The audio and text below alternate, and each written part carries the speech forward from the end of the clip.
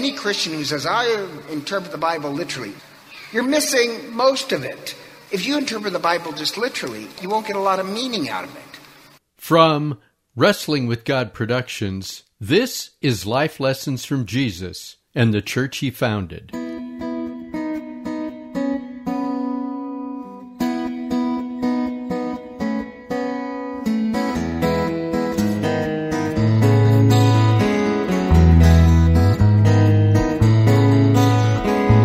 Welcome to the podcast where we explore the history and traditions of the church Jesus founded and unpack stories from the Bible as we seek to understand God's purpose for creating us and His intentions for our lives. I'm your host, Irish McMahon.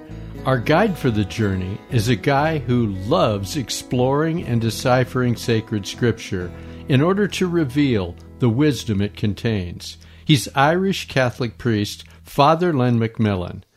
In this episode, he describes the challenges of accurately interpreting the Bible and reveals what it takes to understand its full meaning. Here's Father Len. The problem is, when normal people speak, we use a mixture of literal, figurative, that's how human beings speak. So the Catholic Church doesn't interpret things just literally. We'd say, there's three levels: literal, symbolic, and contemplative. So the problem is that the Bible, you couldn't interpret the Bible literally because 50% of the Bible is poetry. How would you interpret poetry literally? You can't. And that's not including allegories and all that other stuff. Or when Jesus teaches, He teaches in parables. And they say, why do you teach us in parables? And Jesus basically says, because I want you to think about it. You can't interpret a parable literally. So that just doesn't make any sense. And atheists love to mock religion in the Bible by always interpreting it literally so that they can mock it. But we Christians never interpret it just literally. Now, often fundamentalists, evangelicals, say they interpret the Bible literally. But as I said, that's impossible. Have you guys ever seen the movie? It's a great movie, a theological movie called Guardians of the Galaxy. In it, there's a character named Drax. He's kind of one of my favorites. But Drax can only interpret things literally. So he's often missing the point of every conversation. And the point being is, any Christian who says, I interpret the Bible literally, you're Drax. You're missing most of it. And what he's saying, there can't be truth in poetry? We'd say the Bible is all true, but we'd say there's many ways of interpreting it. Plus, we'd say you have to interpret it symbolically, and you have to interpret some parts literally. And Greek, the New Testament written in Greek, is very sophisticated, more sophisticated than English. And in Greek, if I want to say something that you can only interpret literally, there's a way of doing that. So Jesus, when He says, you must eat my flesh and drink my blood, when He says about the Eucharist, do this in memory of me, that's an emphatic, literal statement that there's only one way you can interpret that. You must do this. So we'd say as Catholics, well, there's many ways. If you interpret the Bible just literally, you won't get a lot of meaning out of it. So take the gospel about Peter walking on the water. A reading from the Holy Gospel according to Matthew. After He fed the people, Jesus made the disciples get into a boat and precede Him to the other side, while He dismissed the crowds. After doing so, He went up on the mountain by Himself to pray. When it was evening, He was there alone. Meanwhile, the boat, already miles offshore, was being tossed about by waves, for the wind was against it. During the fourth watch of the night, He came down toward them, walking on the sea. When the disciples saw Him walking on the sea, they were terrified. "It's a ghost," they said, and they cried out in fear. At once Jesus spoke to them. "Take courage, it is I. Do not be afraid." Peter said to him in reply, "Lord, if it is you, command me to come to you on the water." He said, "Come." Peter got out of the boat and began to walk on the water toward Jesus. But when he saw how strong the wind was, he became frightened, and, beginning to sink, he cried out, "Lord, save me." Immediately, Jesus stretched out his hand and caught Peter, and said to him, "O you of little faith, why did you doubt?" After they got into the boat, the wind died down. Those who were in the boat did him homage, saying, "Truly, you are the Son of God." Let me just explain the gospel symbolically. So, the first symbol is the boat. The boat is a church. So Jesus in the gospel is always getting in and out of Peter's boat. So you're sitting in the boat and we are traveling to heaven. The sanctuary, that's heaven. So boat, heaven. So think about it. They're in the boat and the wind and the waves, it's literally beating the boat. It's persecuting the boat. Believe it or not, the church was meant to be persecuted. So, yeah, the boat is getting persecuted, and Peter is commanded to step out of the boat. Now, just think about this. His name means rock. You're asking rock to... It doesn't sound well when rock tries to step on water, right? But he does with faith. Now, most of the time, Peter is pictured as a coward, because he is. But that's not the point of this gospel. The point of this gospel is Peter is brave. And think about what this is saying. You have this storm, and Peter is kind of amazing because Peter is called out of the safety of the church, the boat, to walk on water. That's brave. And so Peter got out of the boat. Now, if the boat is a church, faith gets Peter in the boat. But once in the boat, the faith of the church allows him to step straight into violence, to walk straight into the problems and violence and all the anger of the world. The boat doesn't, this is the main point. The boat is not supposed to keep you just safe right in here. The boat, your faith in the church, you're in the boat so you can gain faith so that you can head into the problems of the world. You don't hide in the boat. The rest of the apostles, God bless them, they're hunkered down in fear. You don't use a church to hide away from all the problems of the world. In the church is where you gain the bravery to face the problems of the world. And so think about this. Like, for the first 300 years of our religion, we were persecuted. When Jesus is crucified, he has the 12 apostles, and he has about 150 other disciples. So from a little group of 150 plus 12, within a few years, even though they are constantly persecuted, the church expands to millions in the Roman Empire. And people were converted the way Christians had bravery. And so think about this. What happens when a child is baptized? At the door of the church, before we bring the child into the church, what is the first thing we do to that child's heart? We anoint the child's heart for bravery.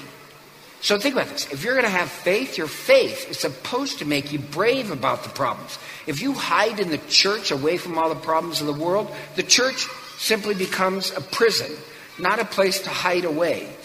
You are anointed for bravery. That's what your faith is, to do impossible things like walk on water, face the problems of the world. So think about this. If I just interpreted this gospel literally, all you would get is, well, Peter walked on water. It says nothing about what you're supposed to do. The meaning is in the symbol. Or the reading about the prophet. The prophet, at first, he thinks he knows God, and he is ticked off. He is angry at all the problems of the world. So he starts yelling and screaming at people, and you're going to burn in hell, and you're going to burn in hell, and don't you even start. And then he's depressed. He's so depressed. Anger and depression to me always go together. He just wants to die. That's when God sends him an angel, gives him the bread of the angels, this bread from heaven that gives him such strength. He walks 40 days and 40 nights to Mount Horeb. A reading from the first book of Kings. At the mountain of God, Horeb, Elijah came to a cave where he took shelter. Then the Lord said to him, "Go outside and stand on the mountain before the Lord. The Lord will be passing by." A strong and heavy wind was rending the mountains and crushing rocks before the Lord, but the Lord was not in the wind. After the wind, there was an earthquake, but the Lord was not in the earthquake. After the earthquake, there was a fire, but the Lord was not in the fire. After the fire, there was a tiny whispering sound. When he heard this, Elijah hid his face in his cloak and went and stood at the entrance to the cave. And the prophet, he thinks he knows God and he can chew people out. And he goes, and God is not in the firestorm. God is not in the earthquake. God is not in the wind. God is not in the destructive power. What it says is, he hears God in silence. How can you hear the voice of God in silence if you interpret the Bible literally?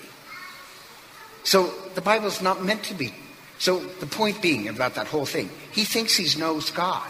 So here's the question. Where's Mount Horeb? Mount Horeb is Mount Sinai.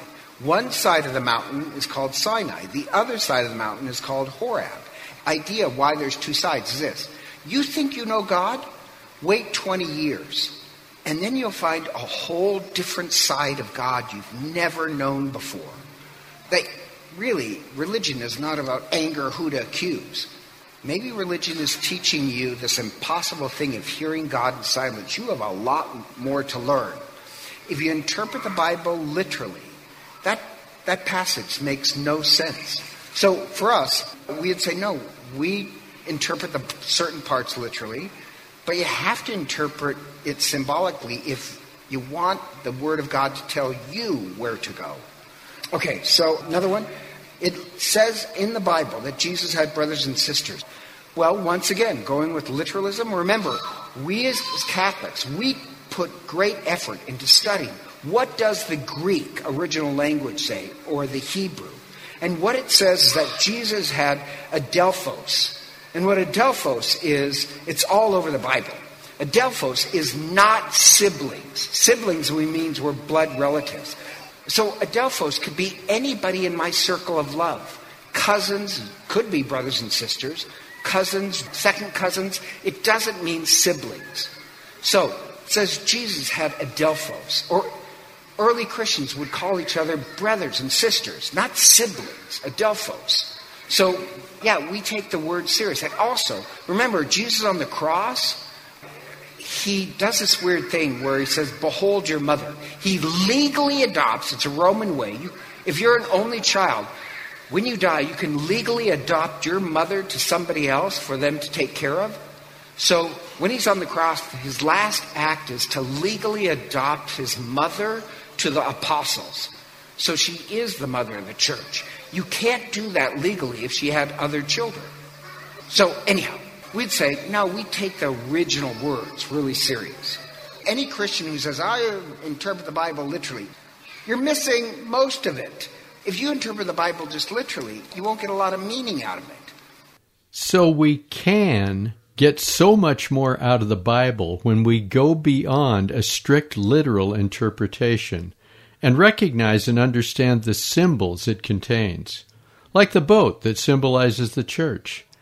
And when we study the meaning of the original Greek and Hebrew words that don't translate so well to English, like the word adelphos. And when we place these words in context of the time in which they were written, really makes such a difference in getting the full understanding of the Bible. Good stuff from Father Lan. Thanks for listening to this episode of Life Lessons from Jesus and the Church He Founded. We hope it gives you some ideas to get a more complete understanding of the Bible. And if you're enjoying the podcast, please leave us a 5-star review in your podcast app and click subscribe or follow so you'll know whenever we publish a new episode. And we welcome your comments and questions. It's easy to get those to us. You can just shoot me an email. My address is irish@wwgproductions.org. That's irish@wwgproductions.org. Or text or leave me a voicemail at 208-391-3738. That's 208-391-3738.